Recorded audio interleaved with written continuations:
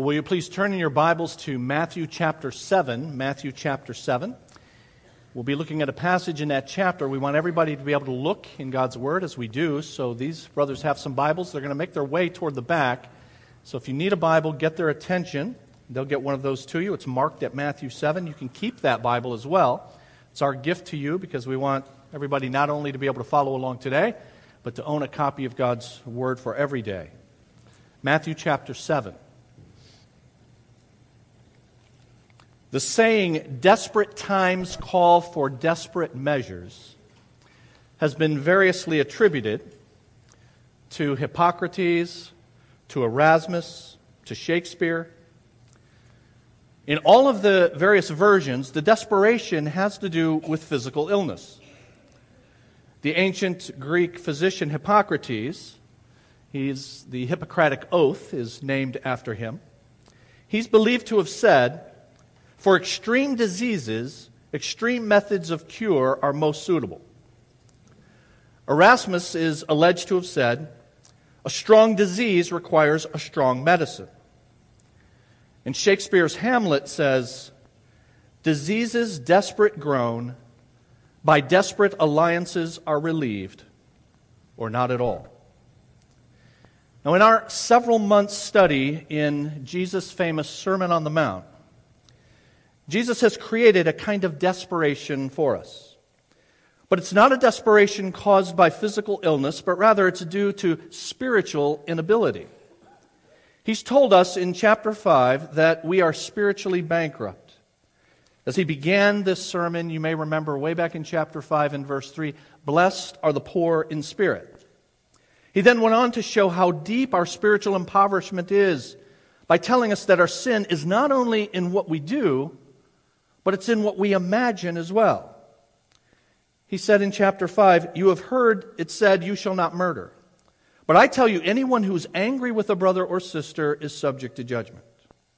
He went on to say, "You have heard that it was said, 'You shall not commit adultery.' But I tell you that anyone who looks at a woman lustfully has already committed adultery with her in his heart." He then goes on to say at the end of chapter 5 that we're to be perfect as our Heavenly Father is perfect. In chapter 6, he warns of the ever-present temptation to religious hypocrisy and also the idolatry of material possessions. He says in chapter 6, "Do not lay up for yourselves treasures on earth." And then he warns of the companion to materialism, worry. Why do you worry about what you will eat or what you will wear? And in chapter 7, we saw last week that Jesus forbids becoming judgmental toward others when we make some progress toward the lofty ideals that He set for us. Do not judge, He says, chapter 7 and verse 1. So you're spiritually bankrupt. Your sin extends beyond what you do to what you think about doing. Your standard is perfection because the standard is a holy God. You cannot hide what you are behind religious hypocrisy because I, God, know you completely and I see all, even your motivations. You chase lesser gods like material things. And the fact that you worry shows your heart's tendency to wander from me.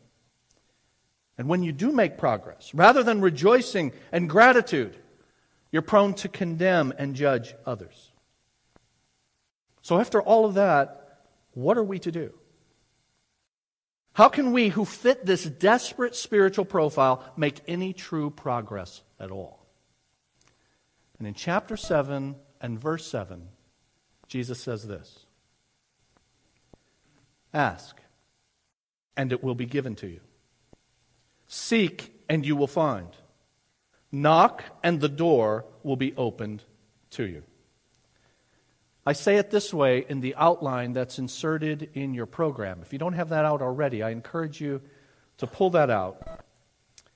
And I say, first of all, from this passage, that Jesus is teaching us that spiritual growth requires dependence. Spiritual growth requires dependence.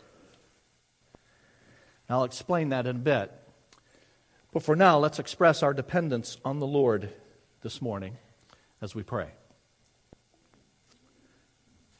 Our Father, once again, we come before your throne, and we do so acknowledging our complete dependence on you. We are dependent upon you for the salvation that we enjoy in the Lord Jesus Christ. And we're dependent on you for any measure of progress that we make in being conformed to the image of our Christ. And so we ask you today, dependent as we are, to help us as we look at your word. Grant us clarity of mind and open hearts so that we can become more like Jesus. It's in his name we pray. Amen. Now, I've set our passage that we're going to consider in chapter 7 in the context of the overall message of the Sermon on the Mount. And that's necessary because, as the saying goes, a text without a context is a pretext. If we're going to understand any passage in the Bible, we have to always put it in its context. Otherwise, we will isolate that particular passage and then misinterpret it. And certainly that has been done with this particular passage over the years. Verse 7 again, ask and it will be given to you, seek and you will find, knock and the door will be open to you.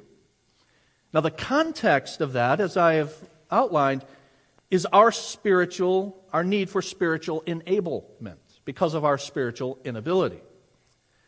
But many have interpreted this to mean that I can ask for anything I want and God's promised to give it to me. But God, friends, has not promised to give us anything we selfishly want.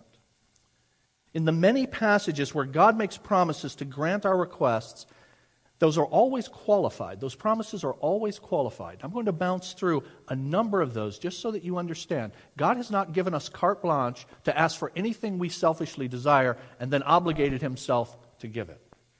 Now, why do I say that? When Jesus met with his first followers the night before he died, John chapters 13 through 18, all of those chapters, all 6 of those chapters, all take place the night before Jesus died. And in chapter 14 of John, Jesus said this to them, I will do whatever you ask. You may ask me for anything, and I will do it. Now, if that was all Jesus said, then indeed we would have this carte blanche, ask what you want. Jesus is now obligated himself to give it. But that's not all he said. Jesus actually said this, I will do whatever you ask, notice, in my name.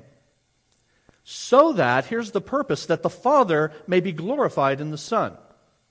You may ask me for anything in my name, and I will do it. Now notice the qualifier, in my name. Notice the purpose, so that the Father may be glorified in the Son. It is because of this and other passages that when we pray, we most often say at the end of our prayer something like, in Jesus' name, or in Christ's name. And to say in Jesus' name means that I am praying with Jesus' priorities and Jesus' values in mind. So that what I'm praying for, I am praying for in the context of what Jesus desires to see happen. Mostly to see himself glorified and us conformed to his image. In an excellent book by Brian Chappell called Praying Backwards, it's the name of the book, Praying Backwards. He says in that book that we should actually think about our prayers starting in Jesus' name rather than just ending in Jesus' name. Because that way it puts our prayers in the context now of Jesus' priorities and values. Jesus says, you ask in my name. Then elsewhere, the Bible says this. This is the confidence we have in approaching God, that if we ask anything, he hears us. And if we know that he hears us, whatever we ask, we know that we have what we asked of him. But again, as by now you may have expected, that's not the complete verse. You see the ellipsis there, the ... I've left something out. And here's something that's left out. This is the confidence we have in approaching God, that if we ask anything according to his will, he hears us. So again now there's the qualifier that we ask, but we ask not for our selfish desires, but rather according to what he has told us is his will. Some of us are fond of quoting Psalm 37 and verse 4. It's a marvelous verse that says in part this, he will give you the desires of your heart. Now if that meant my selfish desires without any qualification, just make your list. He's obligated to give it to you. He will give you the desires of your heart. But again, notice the full verse. Take delight in the Lord, and he will give you the desires of your heart. As you delight in the Lord now, that transforms your desires so that your desires become what delights Him, rather than our selfish list. Sometimes we'll quote James chapter 4 that says, "You do not have because you do not ask God." And again, out of context, we will quote that to say, if you want something, you don't have it because you don't ask, so simply ask for whatever that something is. But James goes on to say in the very next verse, "When you ask, you do not receive. Here's why. You ask with wrong motives." Here are the wrong motives. You want to spend what you get on your pleasures. Do you see, friends, it's not my selfish list. It is rather in Jesus' name. It is rather according to your will. It is rather delight yourself in the Lord. It is rather that my motivation is not for my own pleasures, but rather for God's glory. And then I pray, and God says, I will grant those kinds of requests. And that's what we have in Matthew chapter 7. If you want to see your prayers transformed from the selfish list that most of us put together, this is what I want, into praying in Jesus' name and according to His will, here's one suggestion for you. Look at the prayers that are recorded in Scripture. The prayers, in particular, of the great Apostle Paul in your New Testament.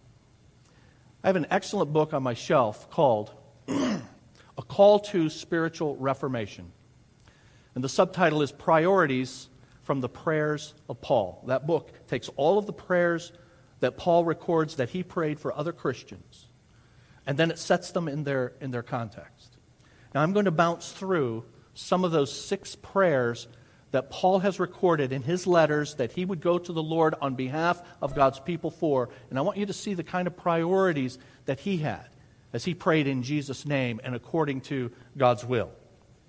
2 Thessalonians 1, he says, "We constantly pray for you, that our God may make you worthy of His calling, and that by His power He may bring to fruition your every desire," notice, "your every desire for goodness, and your every deed prompted by faith." He says in the next verse, "We pray this so that the name of our Lord Jesus Christ may be glorified in you, and you in Him, according to the grace of our God and the Lord Jesus Christ." He says in chapter 3 of that book, "Night and day we pray most earnestly that we may see you again and supply what is lacking in your faith. May the Lord make your love increase and overflow for each other and for everyone else." And then the next verse says, "May He strengthen your hearts so that you will be blameless and holy in the presence of our God and Father when our Lord Jesus comes with all His holy ones."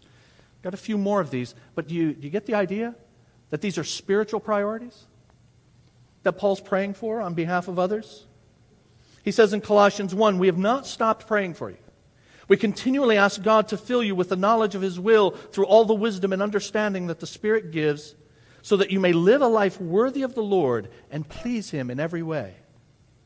Philippians 1, "This is my prayer, that your love may abound more and more in knowledge and depth of insight, so that you may be able to discern what is best, and may be pure and blameless for the day of Christ." Ephesians 1, "I keep asking God to give you the spirit of wisdom and revelation so that you may know Him better. I pray that the eyes of your heart may be enlightened in order that you may know the hope to which He has called you." And then lastly, Ephesians 3, "I pray that you may have power to grasp how wide and long, high and deep is the love of Christ, and to know this love that surpasses knowledge, that you may be filled to the measure of all the fullness of God." My. Now, friends, isn't it convicting, as you go through that litany, to compare what it is that Paul prayed for to our prayer list? And when I say our prayer list, I mean our church prayer list even. Now, we've been privileged to pray. In fact, at the end of our time today, I'm going to pray for a brother who's going into surgery this morning. We've been privileged to pray for Christy's mom. And God has granted graciously the lung transplant that she so desperately needed. We thank God for that. We want to pray for those kinds of things. But friends, when we only pray for physical things, when we only pray for the stuff we want, and our prayers and their priorities are far removed from the priorities given in Scripture, we need to reconsider how we structure our prayers. What we want and what we need are unfortunately not the same thing. We want lesser things, and this is reflected in what we ask for in our prayers. And Jesus has so outlined this Sermon on the Mount to make us desperate for what we really need. And if we want it and we recognize our inability to obtain it ourselves, then we are left with but one choice. Ask the one who alone can provide what we need. And that's why in chapter 7 and verse 7 he says, ask and you will receive. But ask for that stuff and you will receive. I remember in the fall of 1980, when I was registering for my first year of college. Now, this was before registration was computerized, and now it can be done in the convenience of your home. I'm amazed when I watch Lainey, my daughter, register. Not only amazed, I'm mad. Because it's easy for her, and it was really hard for me and us. We had to go to the college field house, and the field house had an entire wall that was full of a listing of all of that semester's classes. And in the gymnasium, there were tables set up for each class, and you waited in line to get registered for each individual class. And if while you were in line, a particular class filled up, then there would be an announcement made on the speaker, and then there would be a guy on a ladder who would go up to where that one's listed on the wall, and he'd put a red tag next to it, indicating that class is now full, which would then result in a shuffling of people from that table now to another table trying to get into a different class. Now, if after all was said and done, you didn't get the classes or the schedule you needed, you had one and only one recourse. Go to the professor and beg him to let you in. He or she had that discretion, but they held the key to whether you got in the class. You were powerless apart from the professor. But if you wanted it bad enough, you'd go and you'd ask. Now, with regard to that professor, there's no promise, ask and you will receive. But Jesus says here, if you want what I'm telling you you need, you ask and you will receive. Spiritual growth requires dependence. And I say in your outline then, it requires petition. It requires petition. That is, as Jesus says in verse 7, it requires that we ask. Ask and it will be given to you. So verbalizing, asking, saying the words, Lord, this is what I need. This is what I cannot do. This is the sin that I struggle with. These are the hurdles in my life that must be overcome. And Lord, I am completely dependent on you for victory in these areas.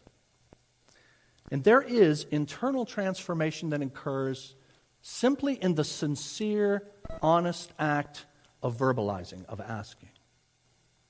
You see, I cannot truly come to the Lord, bow my head before Him, and ask Him for these things without a transformation of desire happening within me. Lord, I want to discard this. I want to be rid of this.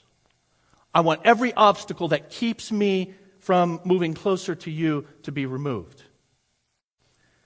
I remember some years ago, a couple contacting me, an emergency contact. I had met with this couple in the past about their marriage, but they contacted me and they said, it's over. We're done. That's it. I said, will you meet with me? I convinced them to meet with me. So I met with them that afternoon, and you can believe that I was praying.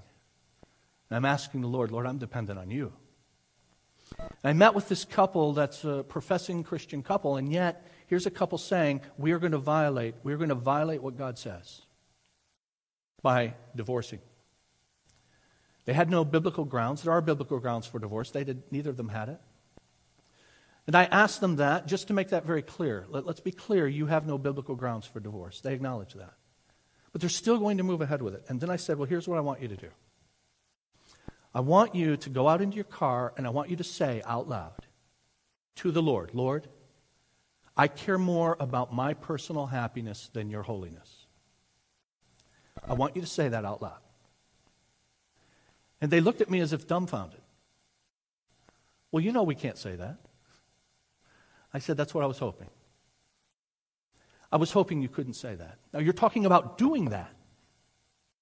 But I don't believe that you will be able to, before the throne of God, say, God, I care more about my personal happiness than your holiness. And God used that confrontation to keep that couple together. Because they recognized that verbalizing requires an honesty of motivation. And they couldn't honestly say that. And so when I come and I ask God, God, I want to be rid of this thing, there's an internal transformation in the verbalizing of those requests with one who knows and is a child of God. Spiritual growth requires dependence, and that dependence is expressed in asking God. But I say in your outline as well, it not only requires petition, but it requires action. It requires action. Verse 7 says, seek and you will find. So when Jesus says seek, why doesn't he just say ask and leave it at that? It's because he's moved now from verbalizing to actually taking some action. Seek and you will find. This moves us from simply asking to taking advantage of the resources that God has provided around us. And what are those resources? You have the privilege of sitting in a room that is operated by Community Bible Church. Community Bible Church, whose slogan is, the family of God, built on the Word of God to the glory of God. Community Bible Church. Built on the Word of God. Now, if this church in any way, shape, or form approximates what its name implies, and what that slogan says, that we are built on the Word of God, then hear me, friends. I don't mind saying this. You are privileged to be where you are right now. Not because of me, but because of God's grace, that God in His grace has given us these resources in His Word and in the wisdom of others through materials that have been provided and through the wisdom of brothers and sisters that you are seated next to, where iron can be sharpened by iron and you can grow. Seek, and you will find. But do not think that you can have all of that privilege around you. Ignore it. Not avail yourself of Community Institute. Now, people have to work. People can't make it. I get that, so I'm not berating you. I'm simply saying you have these things available to you.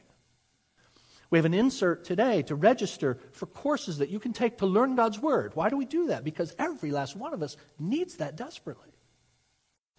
Community Institute. Or, let me remind you of something that most of you have been through our newcomers orientation, and we're starting that 4-week orientation again today. We do it periodically throughout the year for those that are new, to tell you about our church and what it offers you to help you grow. Most of you have been through that already. If you haven't been, I encourage you to stick around for the second hour for that and for these next 4 weeks. But in that course, I go through the various ministries that we offer. One of those is called Growth Partners. Growth Partners, as I explained then, is a one-on-one ministry. It is a woman paired with another woman, a man with another man. They take up to a year together to meet every week or every other week, to read passage of Scripture together, to read a chapter out of a Christian book, to come together and discuss what they've learned, the burdens that are going on in their life, to pray together. And through that process of iron sharpening iron, a way for you to grow. Seek, take action, and you will find, says Jesus. Spiritual growth requires dependence. And that dependence is expressed in petitioning God, asking Him, but also in taking action. But then I say in your outline, it requires resolution. It requires petition, and it requires action, and it requires resolution. Verse 7 again, knock, and the door will be opened to you. So Jesus goes from asking, verbalizing, to taking action, seeking, and now He says knock. And each one of these verbs that's translated, ask and seek and knock, each one of them is written in a way in the Greek language to suggest a continuing action. Every one of them is something that I'm regularly doing, asking and seeking and knocking. And now here knocking, the idea is of persisting in our pursuit of spiritual growth. You ask, you pursue resources, and you keep at it like someone who's continually knocking on a closed door until it's opened. Luke has a version of what Jesus has taught, a portion of what Jesus has taught in the Sermon on the Mount, in Luke chapter 11. In Luke chapter 11, he gives the disciples' prayer that we saw in the previous chapter, Matthew chapter 6. And there in that chapter as well, he has the very same verse as in verse 7, word for word in Luke chapter 11. Ask and you shall receive, seek and you shall find, knock and it shall be open to you. But in Luke 11, it's preceded by a story. Some of you may remember reading that. A story about the persistence of a friend who had an unexpected guest come to his home. So a guest showed up at his home, and now he has to bed for the night, and he also has to feed. And he realizes he doesn't have enough food. So he goes to his neighbor, and he knocks on the door at midnight, Jesus says. And he says, I need this food for this friend. And he knocks, and he continues to knock. Now, one of the features of that story is this friend to whom he's going is the only game in town. This is the only place I can go. You know, it's not our day when you jump in the car at midnight and Meijer's open 24 hours. It's your neighbor. And so I go to the only one who can help me, and since you're the only one who can help me, I will persist until you do. Recently, you probably have watched, as I did, It's a Wonderful Life for the 132nd time in your life. And do you all remember the desperation of George Bailey when $8,000 has been misplaced? They're going to go under. He doesn't know what's happened to it. Crazy Uncle Billy has misplaced it. They can't retrace the steps. They don't know what to do. And now, in desperation, he goes to the only person in town who could possibly help him. And he has to grovel back to Potter and beg him for help. And of course, Potter's not only unwilling to help, the only thing he's willing to do is call the police and put out a warrant for his arrest. But we need to ask the question, as we do in the song before the sermon each week, where else can I go, Lord? The answer is nowhere else. You're the only one. He has a monopoly on the help. And sometimes when people have a monopoly on the help, then, well, always when they have a monopoly on help, it creates a desperation, and that desperation creates persistence in asking. I remember my first job in computer programming in my early 20s. And as I worked this job at this first firm, and I did that computer work for 20 years, some of you know. But in that very first job, I was trying to learn about programming in the business context, not just in the academic context. And I would go and I would ask for help from other programmers there in the firm. They were the only people I could go to. They were the only game in town. Very often, like Potter, they were unwilling to help. Hear this. Unlike Potter, unlike competitive employees in a work environment, God says, you knock and it will be opened. Because God desires to give you what you ask when you pray according to my will and in my name and ask for these things. And that's why I say this in your outline. Spiritual growth requires, yes, dependence, but now secondly, it requires confidence. Confidence. Verse 8. For everyone who asks receives. The one who seeks finds. And to the one who knocks, the door will be open. Now notice the word for. For. So verse 7 says, ask, seek, and knock. Why? Here's why, verse 8. For, because. Those who ask for this stuff, those who seek this stuff, those who knock for these things, they will be answered. That asking and seeking and knocking will bear fruit. The Bible does give promises like that. If you ask for these kinds of things, I will grant them to you. James chapter 1 and verse 5. If any of you lacks wisdom, you should ask God, who gives generously to all without finding fault, and it will be given to you. If any of you lacks wisdom, do you remember biblically what wisdom is? Wisdom is the application of what we know. Foolishness is the failure to apply what we know. So wisdom is applying what we know. Well, there's so much, isn't there, friends, that we know that we're to do and that we're to avoid. But we lack the application of that in our daily lives. If any of you lacks that, ask God, and it will be given to you. Now, why is that the case? Jesus tells us in verse 9. Which of you, if your son asks for bread, will give him a stone? Or if he asks for a fish, will give him a snake? If you then, though you are evil, know how to give good gifts to your children, how much more will your Father in heaven give good gifts to those who ask Him? Now, Jesus gives this absurd illustration. You have a son going to a father, and the son asks for bread, and you give him a stone that looks like a loaf of bread, but it's actually a rock, or a fish, and you give him a snake. Well, obviously that's absurd, and Jesus is saying, if that's the case with you who are sinful, how much more will your holy heavenly Father give good gifts to those who ask for these good things of Him? Jesus is giving here what's called an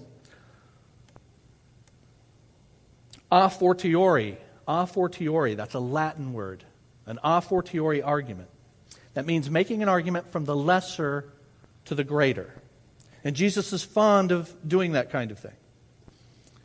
If this is what happens in the less important instance, if these lesser people do this, then how much more will it happen in the greater situation and involving the greater person, the Lord Himself, says Jesus. An example of that is at the end of chapter 6, where Jesus says, don't worry. And He says, remember the birds of the air, how your Father takes care of them. He says, do you remember the flowers of the field? Are you not much more important than they? So the argument from the lesser to the greater, if He takes care of that, how much more will He take care of you? So when you come with confidence, you come with confidence because of the kind of God you're coming to. You're not coming to a professor who doesn't want too many guys in his class. You're not coming to a competitive employee asking for help on the job. You are coming to your Heavenly Father who desires to give good gifts. He says of Himself in Isaiah 49, in the first part of your Bible, can a mother forget the baby at her breast and have no compassion on the child she has born? And the rhetorical question is to be answered, well, no. Normally that's not the case. But then it says, though she may forget. Unnatural though it is, sinful beings sometimes do that. But though she may forget, I will not forget you. Now I want you to just see, friends, how far removed the greater is from the lesser of what Jesus has said here. He gives this illustration of a son coming to a father and asking for bread or asking for a fish. And Jesus says, if you do that, how much more? How much more? I want you to see just how much more. And here's how I want you to see it. Remember I said that Luke chapter 11, Luke records some of the same teaching of Jesus on prayer that we find in Matthew in the Sermon on the Mount? Well, in that story about the son coming to the father and asking for bread and asking for a fish, here's what Luke says about that. If you then, though you are evil, know how to give good gifts to your children, how much more will your Father in heaven give? Now, let me stop there. Do you remember can you see what it says? In Matthew 7, it says, how much more will your Father in heaven give good gifts to those who ask Him? But Luke says, how much more will your Father in heaven not give good gifts, give the Holy Spirit to those who ask Him? Now, why does He do that? Look, I know some things that I should ask for. God's Word is full of a long list of things that are God's will and in Jesus' name and according to His will that I should ask for my spiritual growth. That could keep me busy and praying for the rest of my life. But then there are good things that I don't even know to ask for. There are the things I know, and there are all kinds of things that I need for my spiritual growth. There are all kinds of things I don't know to ask for. But guess who does know precisely what I need to ask for? God the Holy Spirit. And this is what Romans chapter 8 says. The Spirit helps us in our weakness. We do not know what we ought to pray for. But the Spirit Himself intercedes for us. The Spirit intercedes for God's people in accordance with the will of God. So what Jesus says is, these are the things that I am telling you that you desperately need. And there is one and one person only for you to go to get that. So ask and seek and knock. You ask for these good things and they will be given. And how much more is there for you to be given that you don't even know about? But God the Holy Spirit does. And He will take those prayers and translate them into our needs, not our selfish wants, our spiritual needs for us. Now, why do I have to keep asking and keep seeking and keep knocking and beating on the door? Is it because God likes to play a game and say, I like to see you groveling? It's not that. I'm constantly asking and seeking and knocking. Here's why. Hear this. Because I am constantly in need. The reason this is to be constant is because I constantly need God's spiritual help. So spiritual growth requires dependence, and it requires confidence. And lastly, in your outline, it requires obedience. Dependence, confidence, obedience. Now, why do I say obedience? Verse 12. So, in everything. Now notice the word so. The NIV says so, as a result of this, that's why the word so there, in conclusion, because of everything that's just been said in verses 7 through 11, so in everything. Do to others what you would have them do to you, for this sums up the law and the prophets. So give me just a few moments and we're almost done, and I will explain.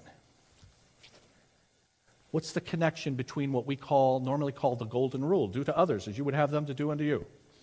What's the connection between that and us trying to measure up to these spiritual ideals that Jesus has laid out in the Sermon on the Mount?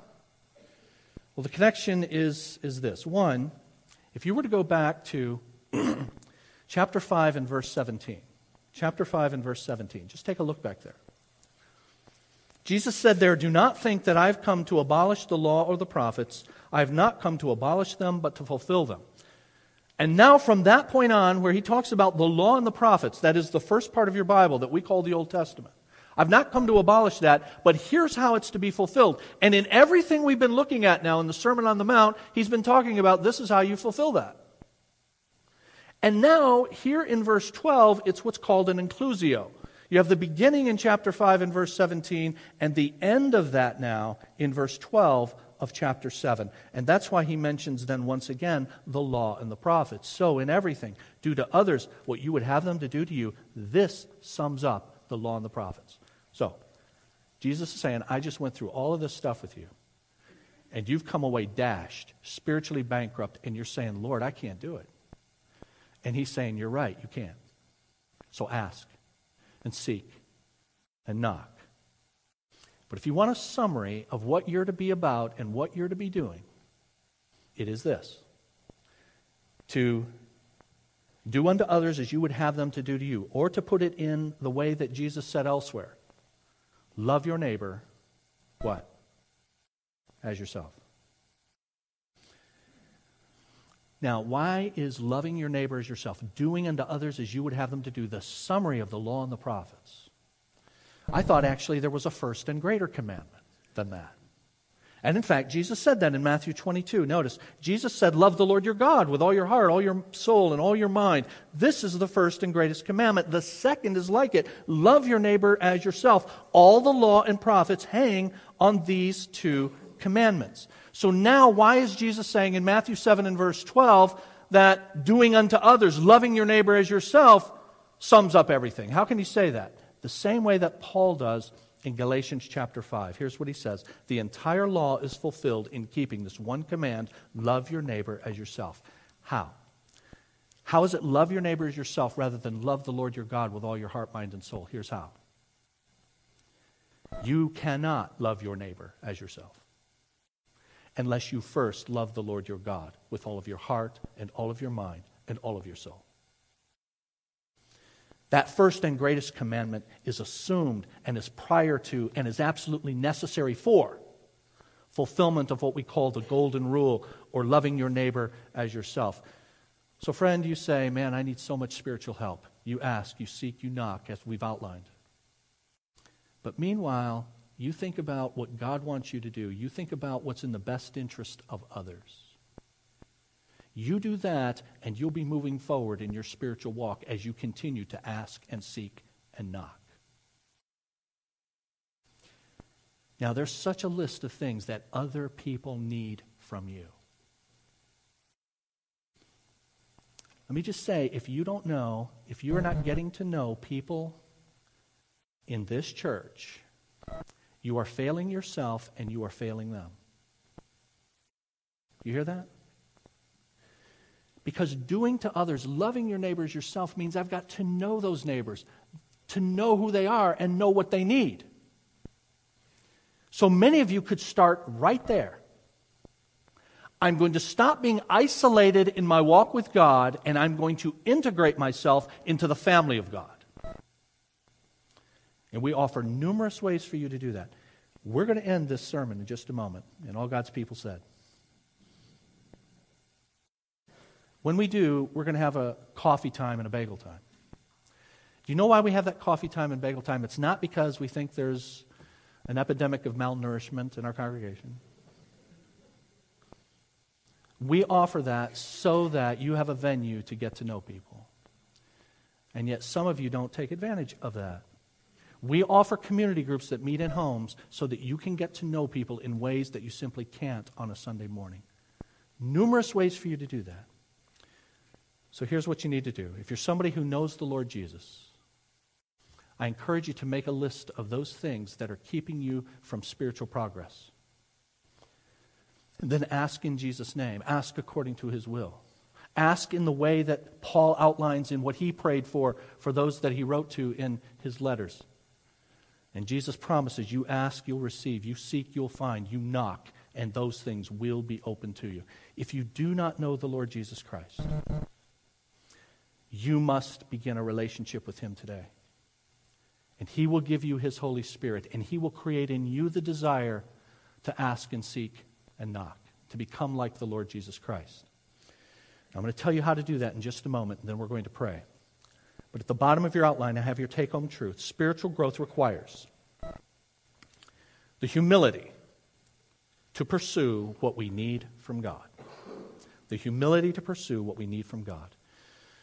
Some of you came into this room and you don't have a relationship with God through Jesus Christ. How do you begin that relationship? Here's how.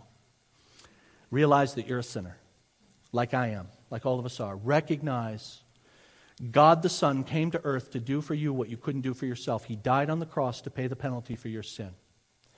You repent of your sin. Lord, I've been going my way. I want to go your way. I'm going to follow you with my life. And you receive Jesus Christ into your life.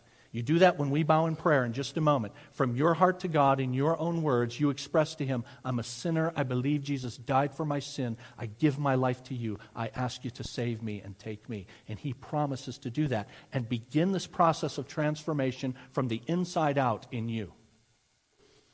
Let's bow, and as we do, I mentioned a brother who's in surgery. Some of you that are on our email list got the email about Brother Gary Hinsman being in the hospital the last couple of days. He had some gallstones removed. He's been in for these last couple of days waiting to find out if they were going to do surgery to remove his gallbladder now or have him come back later. He called me this morning and said at 10:45, that would be right now, they're going to be doing a surgery to remove his gallbladder. I told him, I think I'll be ending my sermon at 10:45, and we will pray for you. Let's pray for him, and as we pray for him, the other thing we're going to do is thank God for how He has worked in Pat's life, Christy's mom, and pray that this lung will take in her body, and thank the Lord for this work that He's done. Those of you that don't know Christ, receive Him now as we bow. Our Father, we thank You that we have the utility of prayer as an indispensable aid in our walk with you. Indispensable, Lord, because of our spiritual inability. Oh, but Lord, you have all ability. And you are perfectly willing, as a generous Father, not a stingy Father, a generous Father, to give us the things we need, not the things that we selfishly want. Help us, Lord, to begin to conform our prayers to the things that you have told us in your word are according to your will and in Jesus' name, and for your glory and for our good. Help us to then ask for the right things, and asking for those spiritual things you have promised. Ask and you will give. Seek and we will find. Knock and you will open the door. Thank you, Lord God. I pray that that's happening among your people right now and will happen this week and continually, because we continually must persist, because we continually need your aid. I pray, Lord, that there are some who are acknowledging their sin and the fact that they are outside of your family and asking you to rescue, save, deliver them. In your mercy, we ask you to do that. Save them. Give them your Holy Spirit. Begin this relationship now with them so that they can grow in you. And we thank you, Lord, that we can come to you with the things that are happening in our life and know that you hear and know that you care and know that you are able to act. Thank you for our brother Gary and your work in bringing him to the hospital to identify the problem that he's been having, and now to have this surgery for his gallbladder to be removed. We pray that it would be successful. We pray that the gallbladder would be removed, the pain would be removed. But Lord, we ask it for a much larger reason. We ask it so that Gary can serve you with renewed vigor, so that Gary can bring glory to your name in the numerous ways that he desires to do.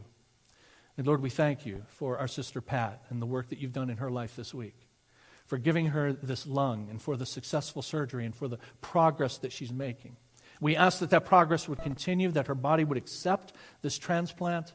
And again, Lord, we ask for the same reasons, that she may be given prolonged years to bring glory to you on earth.